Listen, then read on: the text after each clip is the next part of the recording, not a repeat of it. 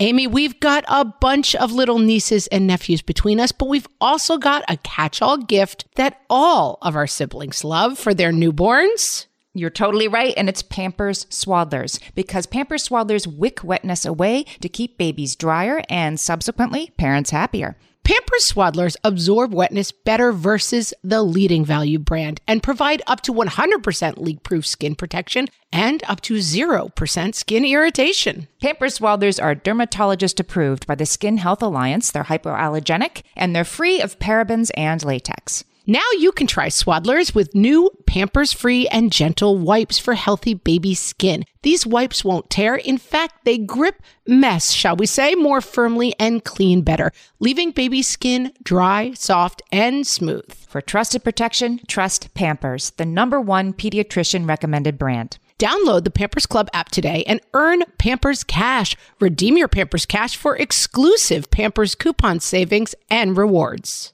Only redeemable via Pampers Club. Pampers Cash has no cash value. There are 3 theories. I love how excited you are. You just love research so much. What fresh hell? Laughing in the face of motherhood. Species will evolve to minimize competition. With Margaret Abels and Amy Wilson. A podcast that solves today's parenting dilemmas so you don't have to. Hello, everyone, and welcome to this week's episode. This is Margaret. And this is Amy. And this week we're talking about how can our kids be such total opposites? How does it happen? Amy knows because she loves to research. She loves to get you guys the answers. But she went way down the rabbit hole and she's been texting me for like 3 days with fun facts and excited emojis about how excited she is about her research. What I love about doing this podcast is I get to research things that I actually want to know about, right? Like this is just a question that I wondered, and we hoped that there'd be interesting research to answer the question, and there totally is. I was even telling my husband and daughter about it last night at dinner. Like, where did you hear this? You're on fire about this topic. You're like, everyone, listen, it's opposites. Fascinating. Because you have said that you and I were apparently made in opposite-making machines. On many topics. On many topics. And so in some ways we're similar, but there are definitely opposite-making machines, especially our feelings about capers. Let's not go back into it because that was a painful chapter for us. So let me just start by asking, was it true in your family of origin that you and your siblings were completely polar opposites in certain ways? Yes. Me too. And how about in your kids, your own children? How do they come from the same family? Opposites? Yes. In some ways, of course. I mean, there are similarities, but yes, personality traits and likes and dislikes and temperament, there is some major oppositeness going on. And is it so opposite that even people outside your family will comment on it? Yes. It is. Like teachers, right? Growing up, my sister was 1 year and 11. Still, she hasn't gotten any older or younger, but she's 1 year and 11 days older than I am, 1 grade ahead of me all through school. And I was on the losing side of that opposite-making machine dynamic in that my sister was like high-achieving and well-behaved, and I was not. I almost can't believe you're Kate's sister. And I was like, yeah, that's fun for me. So the first thing I wanted to look at is this really a thing, or is this just something we all like to say and think, but it's not really true?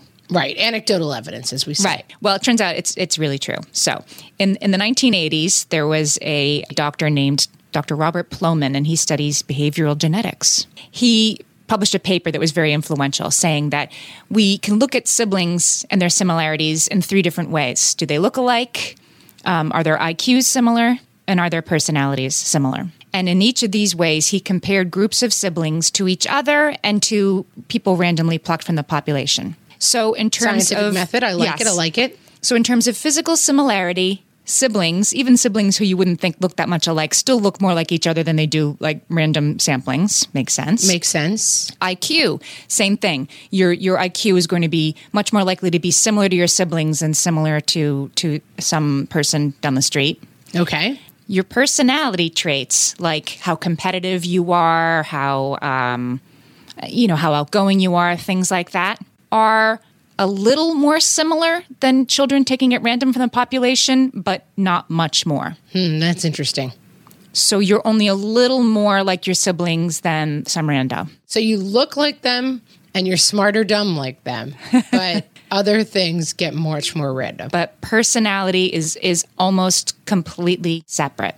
And so he sort of had research to prove that's true. It's not perception. It is actually true. Then the question becomes, why is it that being raised in the same family pushes children in opposite directions in terms of personality?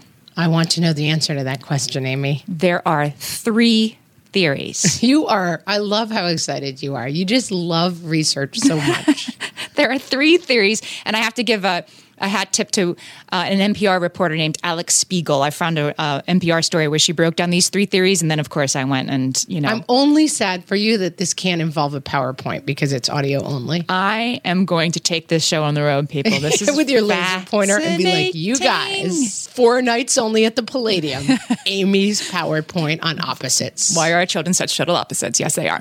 Okay, so before we launch into your 3 things, let's just go with anecdotal stuff first. Okay. My siblings and I are all quite tall, except for one of us. There's a runt of our litter. My sister, who was the smarty pants, who everyone compared me to, is smaller than the rest of us. Can't have everything. And we're a freakishly tall family. Like my brother's kids, he has 4 kids, and they're all close to or over 6 feet tall. They're just very tall people. And so my sister is an opposite in that she's a shorty pants. Psychologists say that among siblings that are very closely spaced, we both grew up that way and have kids that are that way. I have a sibling that's 16 months younger than me. I have kids that are 19 months apart. I got you beat. My siblings and I are all almost exactly 1 year apart. And I have sisters who they call Irish twins that are actually less than a year apart. I have sisters who are the same age. I was going to say, my sister and I are very close to being. Irish twins are less than a year apart. My sister and I are a year and 11 days. Yeah, there are 6 days a year where my 2 sisters are the same age. God bless you, Nancy Wilson. Yes, exactly. So siblings that close in age, there's a process that they call de-identification. And that the sort of opposite-making machine really kicks into serious gear among siblings that are that close in age, particularly if they're same sex. This could have been written about my family and is about us. I mean, it's exactly. So I have an older brother, older sister, and myself, all born in 3 years. Older brother, like very much like first child. You know how they say, I don't know, like if there's been 45 presidents, like 35 of them or something are first children. Like He's that guy. He's like straight and narrow, high achieving, very bright, excellent in school, all that stuff. But then my older sister is also that way. She's straight and narrow, high achieving, went to a great school, great grades, student council, blah. And then I was the opposite making machine kid. And I was like, and again, I mean, looking back, like I made it through just fine, but I was not a great student. And I was kind of obstinate in how much I was not about being a great student. Like it was definitely something that I almost prided myself in as a youth. You were probably much more likely to de-identify with your very closely older sister than she was to her very closely older brother. So since the first one was a boy, she didn't need to de-identify. Already pretty different. Second girl, I had to de-identify from her because I was the third. Yeah. We were functionally triplets, basically. And I have 2 sons who are 19 months apart, same sex. And so, yeah, you can just count on the younger guy to pick a different lane. Everything. Pick a different lane. And I used to say, before researching this episode, I was always took great pride in how we had helped them find separate interests and, find their own paths so they wouldn't be in competition with each other. And now you're like, ruh-roh, Scoobs, I made a mistake. No, not that I made a mistake, but that really wasn't, that was totally going to happen anyway. Right. It would have happened with or without my intervention. Well, this whole podcast goes back to my lump of clay theory, which is like you imagine getting a baby, like, lump of clay for me to form, and then you get a baby and you're like, oh, this is really nothing like a lump of clay. Not so much more like a human who just does what they want. So are you ready for the 3 reasons why psychologists think this might be happening and they're actually kind of fighting, and maybe all 3? I'm not as ready as you are to tell me, but I'm ready enough. I'm going to hit you with the first theory. It's the theory of divergence that comes from Darwin's Origin of Species. Oh, okay. So Darwin studied on the Galapagos Island, he studied finches. He saw 14 kinds of finches on the Galapagos Island that he originally thought had to be 14 different bird families because they were so remarkably different, beak size and shape and coloring and whatever, completely different.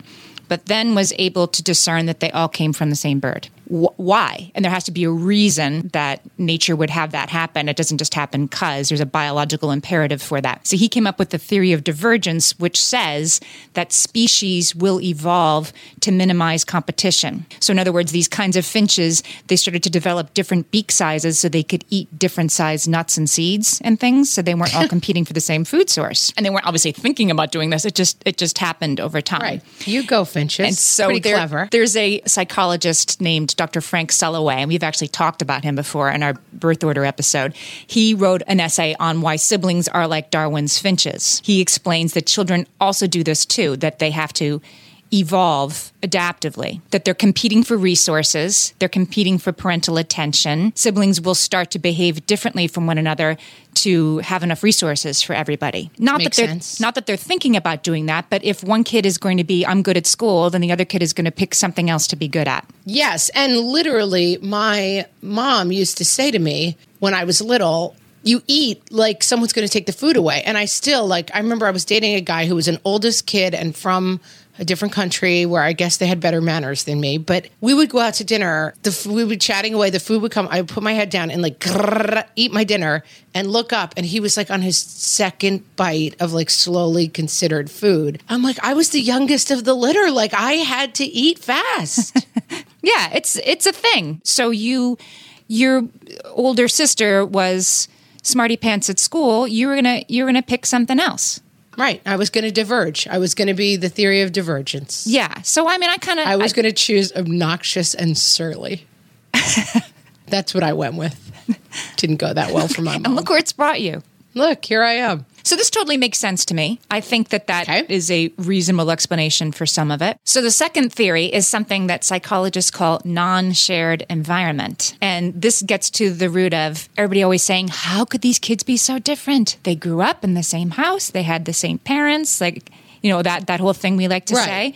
That basically we're wrong. That a shared environment only appears shared and it's not. So siblings don't really share the same environment. We just think they do, and that explains the difference. I need more of an explanation. I don't understand. Dr. Sulloway would say, you can't say that the firstborn child grew up in the same household as the thirdborn child. They didn't, because the firstborn child had the experience of being an only, and the third child only ever has the experience of being the third or the youngest. So you had the experience of being alone. What do they say? Children are like pancakes. You screw up the first one more than the rest. That there's a level of positive attention and negative hovering that goes with your first that doesn't go with the rest of the kids. Yes, and we did, for the record, do an episode on birth order that has a lot of really interesting stuff. Yes. So go check out that episode as well, because we dive really deeply into this topic. And my mom was a therapist, and she kind of specialized in birth order. And you like to think birth order, it's kind of a made-up science. Listen to this episode. That stuff is so dead on. So real. So we're parenting each child differently based on their birth order, sometimes without realizing it. And also, you respond differently. A baby who smiles and giggles a lot is probably going to get more parental interaction than a baby who's not as interactive. Absolutely. And a child that mirrors somehow your own negative traits, you're going to react more negatively to. There's a lot going on interpersonally with each one of your kids. This goes on a little bit of a depressing, mother birds pecking the weakest baby bird to death kind of stuff. We won't hover too long in the mother birds pecking the weakest bird to death.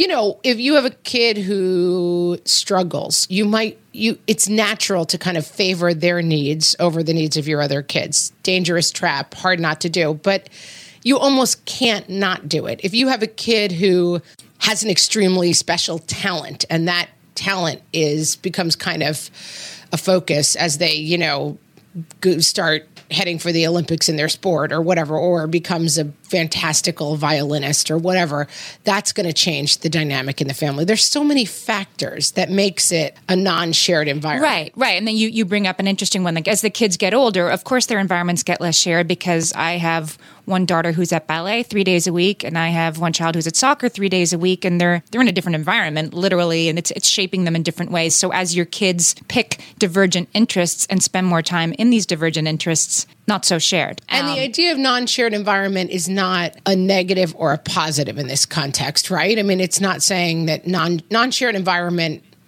It's just an absolute, basically. It's just basically saying the idea that there is a shared environment is a fallacy.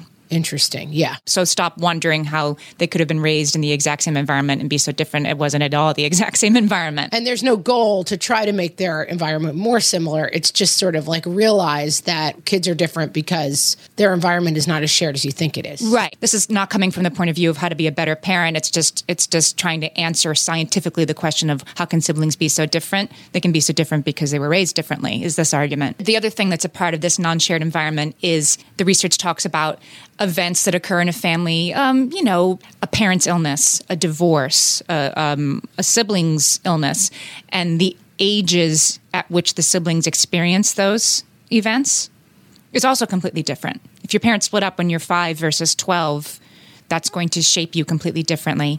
Absolutely. And there's a million examples of that. And in my own family, my father is one of 6 siblings, and they lost their mother in a very tragic way at an early age. And my dad was, I think, out of college at the time, but his youngest sibling was 11. And it's like the effect that had on them was understandably quite different. And there's a million examples of how things just happen to you differently depending on the age you are. Right. This makes sense too, doesn't it? That your shared environment is maybe not so shared. I mean, certainly for me, I'm the oldest of 6 siblings. My youngest sibling is 19 years younger than me. It's literally not a shared environment. I didn't live at home anymore when he was born. Exactly. We have this in my father's family where there's an age gap of close to that, maybe 20 years. And my dad will say to his youngest sister, when we were kids, and she always stops him and says, we were never kids. Huh. When you were a kid, I was yet to be born for another 16 years. We weren't kids. There's no such thing. And I could see firsthand with my parents. My parents had me in their 20s and my youngest brother in their 40s. And of course, you're a totally different parent. They were so laid back with the youngest, with bedtimes and letting them watch stuff or letting them go places or whatever. It was a completely different dynamic that I could see playing out in real time. And not better or worse, but definitely different. But non-shared, that's for sure. It was hella non-shared. So the third theory is something that we actually can do something about. And so I'm going to tell you what the third theory is right after this.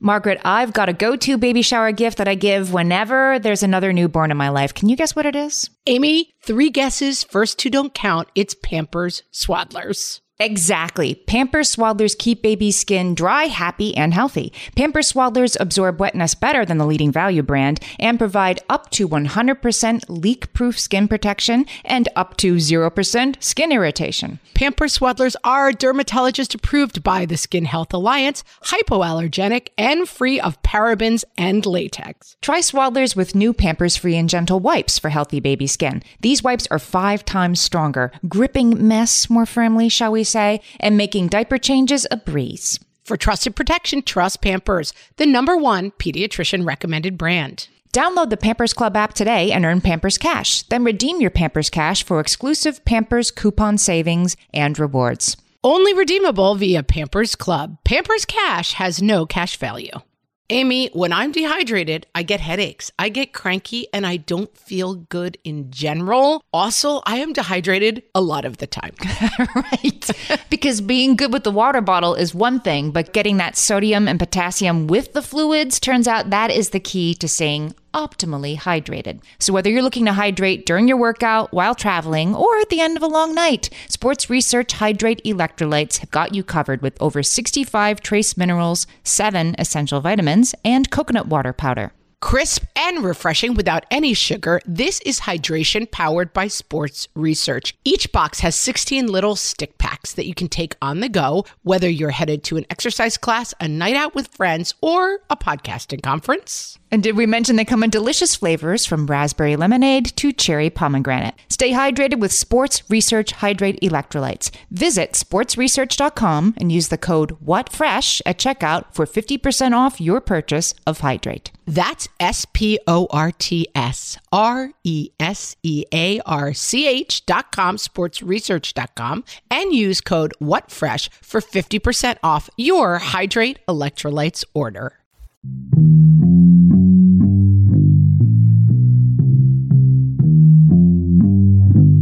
people really think about the number of children you have. From the What Fresh Hell podcast. No kids. When are you two going to have a baby already? Don't wait too long. 1 kid. When are you two going to have another baby already? Don't wait too long. 1 boy, 1 girl. You must be so relieved. 1 of each. You can stop now. 2 girls. Are you going to try for a boy? 2 boys. You must be so scared that if you try for a girl, you're going to get another boy. 3 kids. Whoa. You've got your hands full there, Mama, huh? 4 kids. I think they must be religious. 5 kids. The minivan is now full. It's time to stop procreating. 6 kids. When does your reality show premiere? This has been What People Really Think About the Number of Children You Have from the What Fresh Hell podcast.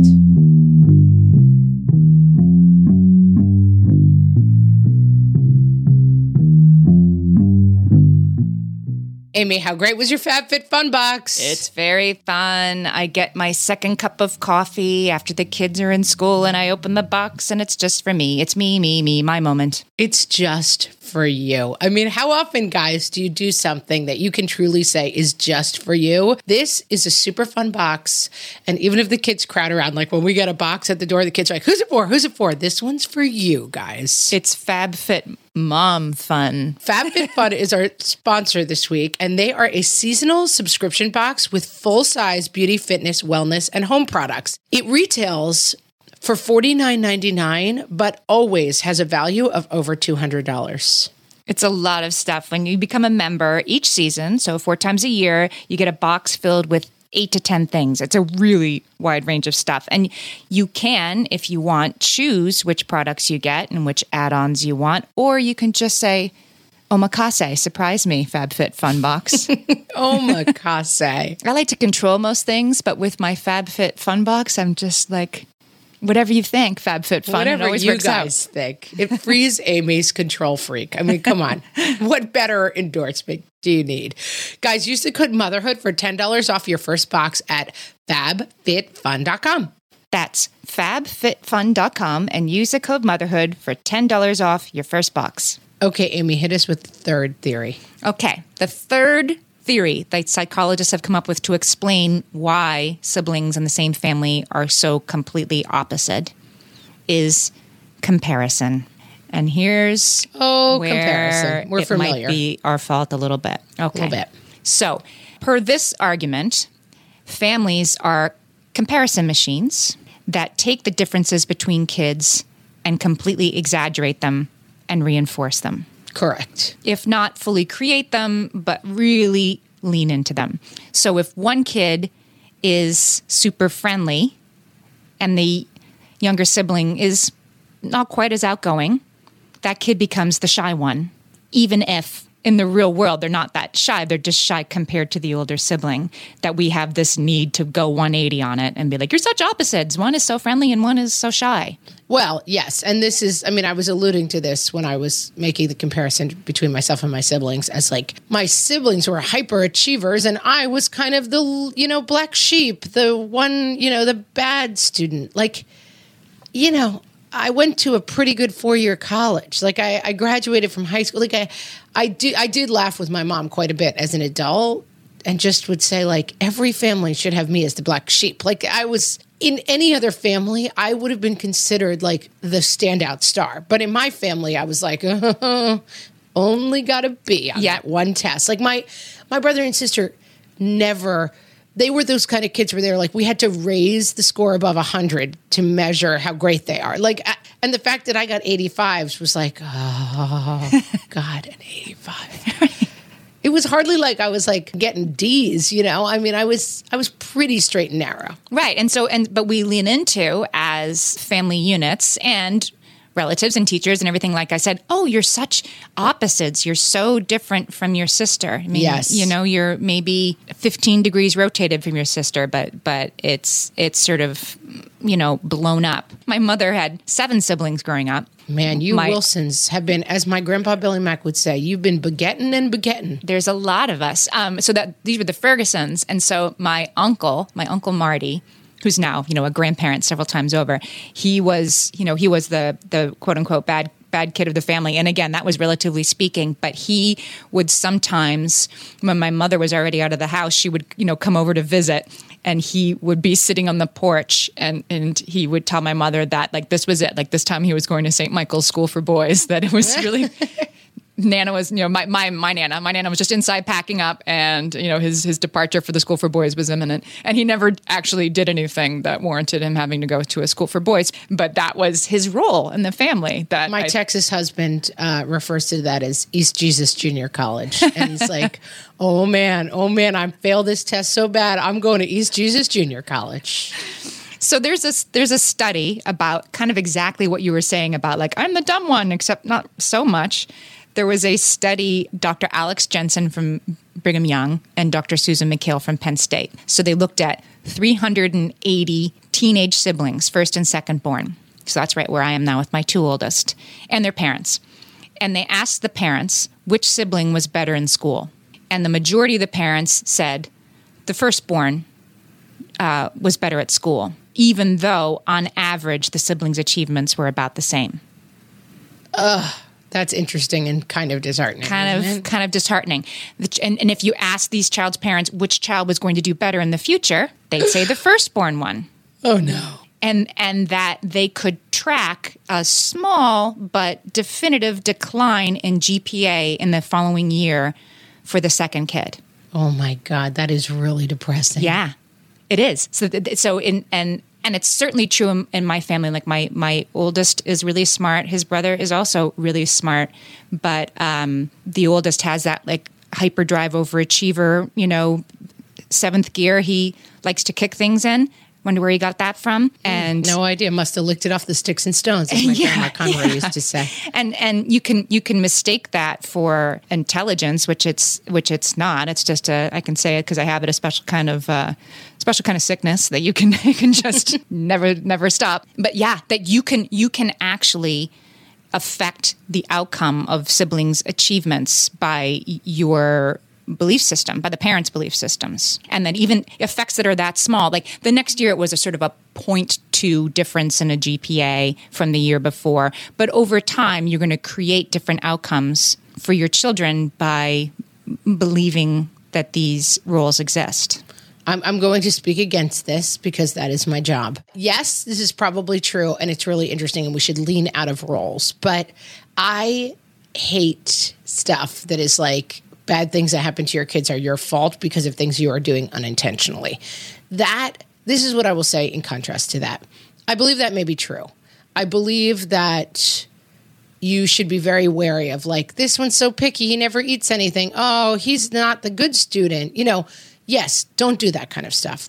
But the story of my siblings and I is that my brother was kind of a straight and narrow guy, went to an Ivy League school, became a lawyer, had 4 kids very young. Those kids are all very high achievers, all going to Ivy League schools themselves. Great.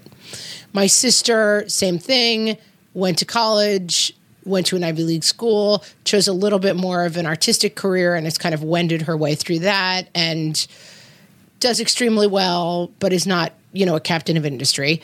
I kind of muddled through the whole way in my own crazy way, ended up going to a decent, great 4-year college, and then had this really dopey artistic career where I kind of wended around and sometimes made a lot of money, sometimes didn't make a lot of money.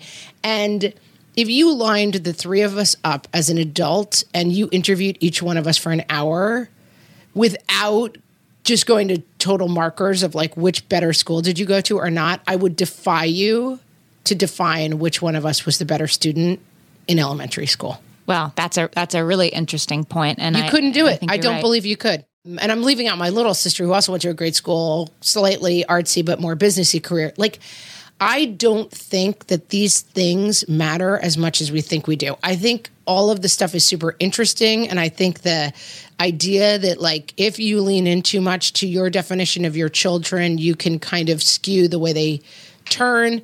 Interesting to keep in mind, but don't live or die on these dopey statistics. I take the other side of that. Go for it. I think siblings are going to make themselves into opposites and put themselves in the opposite making machine, and that's completely natural. And we're not going to try to stop that from happening.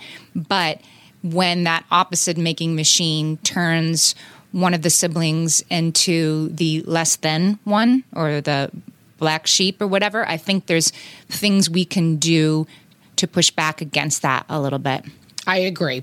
I agree in the context that we often, in having these conversations, imagine that the child is on board a motorboat that you are at the helm of. And I prefer the metaphor that your child is the sailboat and you are the wind. Like, you cannot affect that much, you know? I don't mind having this conversation in the context of like the sailboat and the wind, but in the context of like I'm driving them around in a motorboat, I think it gets too oppressive and crazy. Well, after this, I'm going to tell you what Dr. Jensen specifically suggests that you should do for this. He's the guy who did the study on how the second-born kid is going to do less well in school because you think they will, and what you can do to counteract that. All right, come save us, I'll tell you in a minute.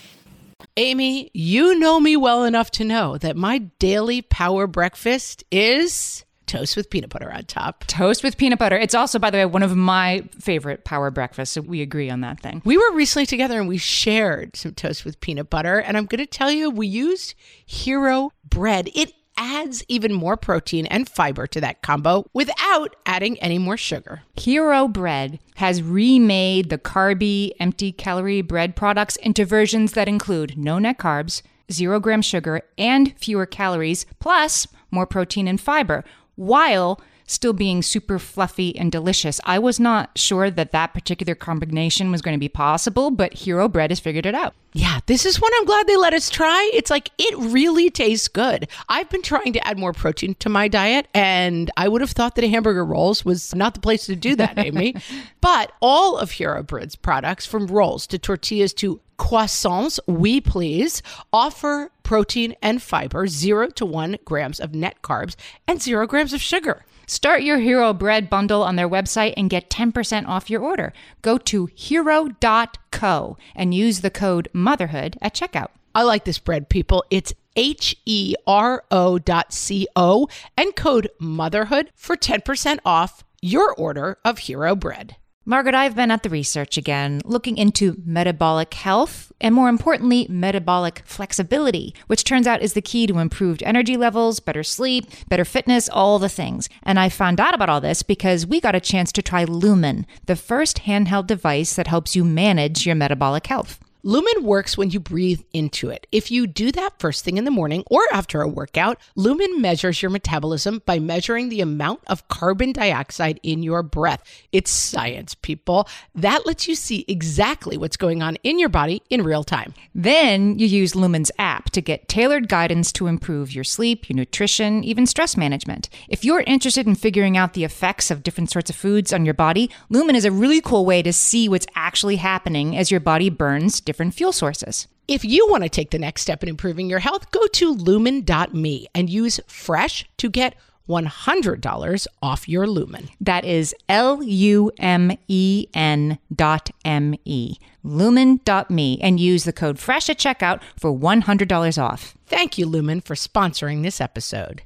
Okay, so we were talking about Dr. Alex Jensen from Brigham Young, who did the study showing that parents' beliefs about their children can actually influence who the kids become. I don't think that's why the sibling opposite thing happens, but it's definitely a case where we can unwittingly lean into that. Yes. Like you were saying, to use your metaphor about steering the sailboat, we can, if we are steering, we can unwittingly be steering the sailboat off course a little bit without realizing that we're doing it. And I think that's not good. What he suggests is, so he says, it's hard for parents to not notice or think about differences between their children.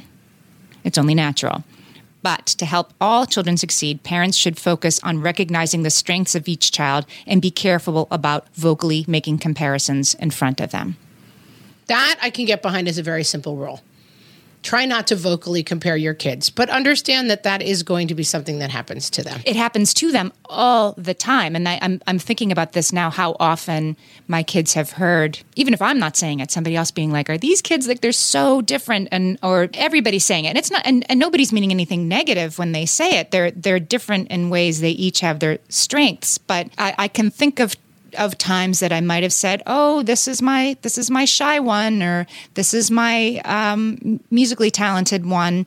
Either then that tells the other kids, "Oh, you're not the only room for one musically talented child in this family." That spot's taken. Right. And in my case, like the spot of good student who does great at everything was taken.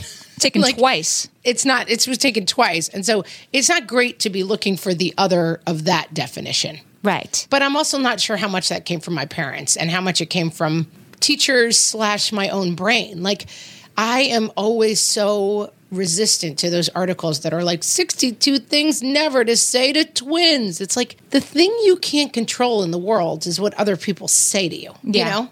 It seems like you've got to try to attack it from the point of view of like, hey, there are good things about being twins and bad things about being twins. And your whole life, you're going to hear these 62 annoying things about being a twin. But the solution does not seem to be constant articles about 62 things not to say to twins. Because they're probably going to be said to your twins at some point this week. Yeah. I mean, I like kind of the pushback of like, stop telling girls they're only pretty. But my daughter, everywhere she goes, people are like, what a pretty dress. You look so pretty. And I just think... You're going to have to arm her for that. Yeah. First of all, is that so terrible? But second of all, the problem for that isn't, let me fix the world. Right. The problem is not me going around and being like, you really shouldn't tell kids they're pretty. It's like, yes, if we could kind of move away from a society from valuing women primarily by the way they look, I would be all for it. I would be here for it. But I also have to just take my role as like kind of having the conversation of like, yeah, pretty is skin deep, you know? Looking at these three theories, I kind of think it's a little bit of each, that they are not mutually exclusive. That it's the baby bird being like, I better figure out another kind of nut to eat, so I'm going to go in a different direction. And it's also the non-shared environment. We thought it was the same nest, but it wasn't really exactly the same nest because there were other birds in it when that bird got there. Right. And the comparison thing that as they start to diverge for these reasons, that we totally lean into that and reinforce those rules for well and ill. For sure. And when I started this research thinking this wasn't really a thing. I mean, before I even started, like, I'm probably going to find out this isn't really a thing. It's all perception. Okay, so now I see it's a thing. And there are reasons for it. But I do think that part of this beware of comparison thing is beware making it so binary. So a circle has 360 degrees. So if I have one kid who plays 3 instruments and one kid who plays 1, that's not, one is musically talented and one is, a dum-dum. That's, one's this kind of musically talented and one's, one has an interest in music also. Stop trying to make it so binary. Does that make sense? That's a really good point. It does. And it reminds me of this improv exercise. I teach improv, and one of the exercises we do is called Mr. Personality. And it works like this. Like, someone gets sent out of the room and the rest of the class, 15 people, are in the room. And then I walk out and I give the person outside the room a description. Like, you're jealous. So you're Mr. Jealousy. That person then comes back in the room and answers questions, not about their personality, but just random questions.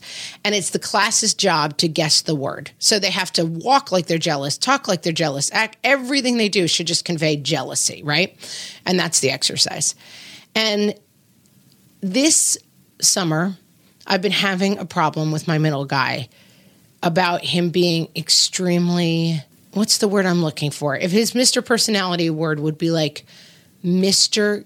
Greedy almost. Like, all he wants to do is like go to arcades and win claw machine things. And like he's like making his Christmas list. It's July. Like, for some reason, something has gone off in him where like all he thinks about and all he talks about is stuff. And it's driving me crazy. And whenever I suggest an outing, he's like, I don't want to do that, because it's like he doesn't want to go to the park because he can't win a stuffed animal there out of a claw machine. Like, and I am realizing that I have made him into like Mr. Greedy in my head. Like, that's the only thing I can see when I deal with him and talk to him. And I have to break that definition for myself, because he's a million things and he's just a little stuck on this thing, but he's also so funny and so cute and so loving and so good with his siblings and some other annoying things. But I think that's an interesting metaphor for me. Like, sometimes you just see your kids as like Mr. Grumpy, Mr. Greedy, and Miss Angelic, and I do that with my kids. That's where like the non-shared nest comes in. Like I'm not seeing them the same, and so I might be making some of those things worse by only seeing them as that word. There's this really hilarious book called Hyperbole and a Half. Have you read this book? Oh my God, I love that book. It was a blog that got made into a book, and she does these really crudely drawn cartoons that somehow get at truth better than the most beautiful painting could ever. And she has a chapter in that book that's about when she was a kid and she liked hot sauce at some point. But she didn't really. Like, she was out to dinner with her parents, and she put hot sauce on something, and they said, that's going to be too hot for you. And she just, out of a need to prove herself, took a bite. It's like, no, it's fine, even though it wasn't. Turns into, like, for Christmas, all she gets is pajamas with hot sauce on them and bottles of hot sauce. And then she gets in this neighborhood sort of contest with some man with a mustache that thinks he can eat more hot sauce than her, and like she beats the guy, but she's this child that's been painted into this corner of I'm the hot sauce person because of an offhanded thing she said once, and how everybody around her leans in. Isn't this amazing that this is a child who loves hot sauce? Isn't that funny? Like, it is such an instinct that I don't think we're that aware of. And like my son and I have just locked horns this summer about like, I can't stand how the only things you want to do involve toys and prizes. And he's just like, I think it's making him worse. And I don't want my relationship with my son to be like, I think you're greedy. And I don't want his sense of himself to be like, I'm a greedy person. So I guess the takeaway is we have to let their senses of self develop. They're going to naturally diverge. That's good and healthy, I think. Right. But we have to not resist the urge to make them into you're the this one, and you're the hot sauce girl, and you're the greedy one, and you're the shy one, and you're the smart one. We have to resist the labels and give them chances to pivot. And I think what's interesting in that, which I think we forget a lot in this equation, is that I'm going to quote Dr. Phil, which I'm very embarrassed to do, but I'm going to do it anyway. I'm going to say Dr. Phil, like, he had his points, like in the early days before it was just all people with long fingernails. I'm not a huge fan, but like every once in a while he gets it right. Yeah. And he always used to say, like, given an opportunity, kids define things as being about themselves. And that, I think, is a really interesting thing to remember in this whole debate, that, like, even saying, like, this is my kid who's really musical, the other kid in the room hears, my mom thinks I'm not musical. Mm-hmm. Even though you're not even thinking about them, like, you have to remember the voice in your kid's head that says, I mean, my kids sometimes say to me now, I'm like, wow, I'm really disappointed in the way you behaved at church today, let's say. And my son will say to me, so you think I'm terrible? And I'm like, no. I'm just very annoyed that you punched a kid next to you during the homily. Like, it has nothing to do with thinking you're terrible. But it's hard. It's easy to forget sometimes, like, our gigantic and kind of scary role that we have. And it's a good thing to keep in mind with this sibling thing, too. That what you say about one, the other kid hears as sometimes a negative about themselves. Right. Right. Or a defining thing about, like, so now you have to go over here. That part has been taken. Yeah, it's interesting. It occurs to me when you were saying, when you look at your siblings, you and your 3 siblings now as adults, you can't necessarily tell the one who, was a National Merit Scholar and the one who wasn't and the one who went here. Do you feel like there is a sort of commonality among you and siblings that's become more pronounced now that you live your own lives? Yes. You have totally non-shared environments now, but there's a sort of core thing about you that is similar. Yeah. Yeah, I definitely think so. And our identity as siblings is very much less fraught as adults. Yes. Like, I only celebrate their triumphs and I only feel bad when they suffer. Like, any sense that we had when we were little kids of, like, everything they do good is somehow taking away from the pie that I don't get a slice of. And sometimes when they hurt, I'm like, yeah, I get a break. Now, I don't know, like, all of that stuff is kind of burned away. And that's why I think getting obsessive about this stuff is kind of a waste of time and might lead to, like, that kind of parental stress that I don't like to feed into. But I do think watching your definitions of, oh, these are the smart ones and this one, she just doesn't quite measure up. Like, you could probably lean out from that quite a bit. The de-identification thing that siblings, especially those close in age, do when they're young is it's while they're still in the same nest. It's someday that is going to fall away. And you're right. You shouldn't stop that from happening. It's fine. But be careful of hardening something that your 7-year-old. Don't make them into the hot sauce kid for the rest of their lives just because it was a thing they were interested in for a week because their older brother said, "Oh, I hate hot sauce," that they feel the need to. My 2 boys who were very closely spaced, I mean, if the one zigs, the other zags. Like by definition, you like the Giants, I like the Jets. You like football, I like soccer. But that's something I feel like that's an imperative that's happening right now that might not always be the case. And so I think it won't be. I think it won't be. So don't lock down on it. So don't lean into it. Let it be, but let it change too. Let their course shift. And like we said in the birth order episode, a lot of these birth order things are there. And like, I think maybe you could, as adults, pick out our birth order from my siblings and I. And so some of this stuff is a little bit inevitable. So don't spend your life being like, oh my God, I accidentally complimented my violinist in front of my other one and now they're going to be a mess for life. Like, it's not that kind of thing. It's just a kind of big picture issue of, okay, can I adjust some ways the way that I am reinforcing expectations? Can I adjust some way that I don't only say to my daughter, you're pretty, and say to my sons, you're smart? Like, I can probably make some of those adjustments, but realize that in the long course of life, it's fine. The sailboat's on course. It's all going to be okay. I think that's a good metaphor. Listen, guys, I'm all about my sailboat metaphor today. So we want to know what's going on with your little ones and how they are interacting with their siblings. And we're going to continue the conversation, as always, on our Facebook page, which is facebook.com/WhatFreshHellcast. We're also on Instagram at WhatFreshHellcast and on Twitter at WFH Podcast.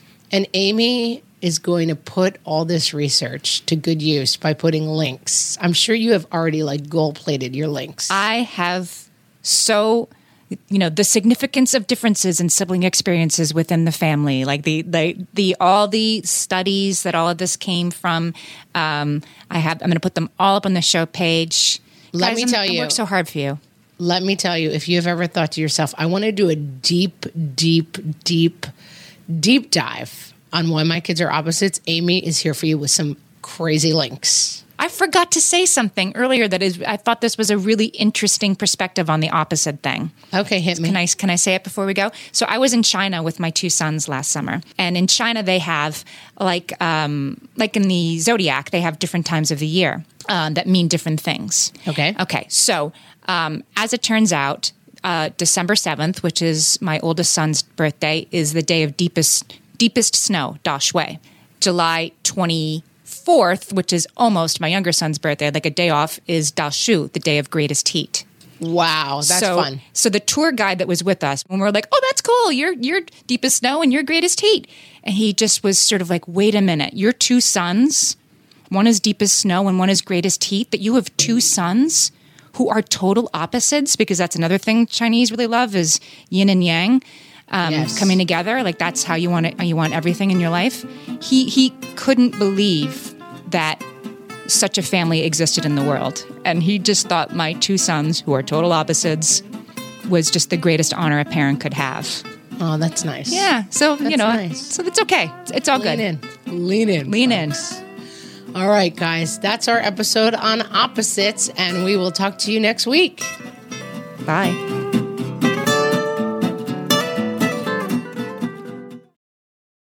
No one told us the truth about parenthood. Why? This is the podcast everyone needed before they had kids, because now that those little ones are here, there is a lot to unpack. I'm Rachel Shepardota, and I am your host for the podcast No One Told Us, where we tell the truth about parenting and let you in on all the stuff you really should have known about before having kids. I am the founder of Hey Sleepy Baby, but this podcast is so much more than sleep. We'll be diving into all the topics that you really care about and need to know while you do your best job raising those adorable, tiny humans. Our goal is to just make you feel less alone and less overwhelmed.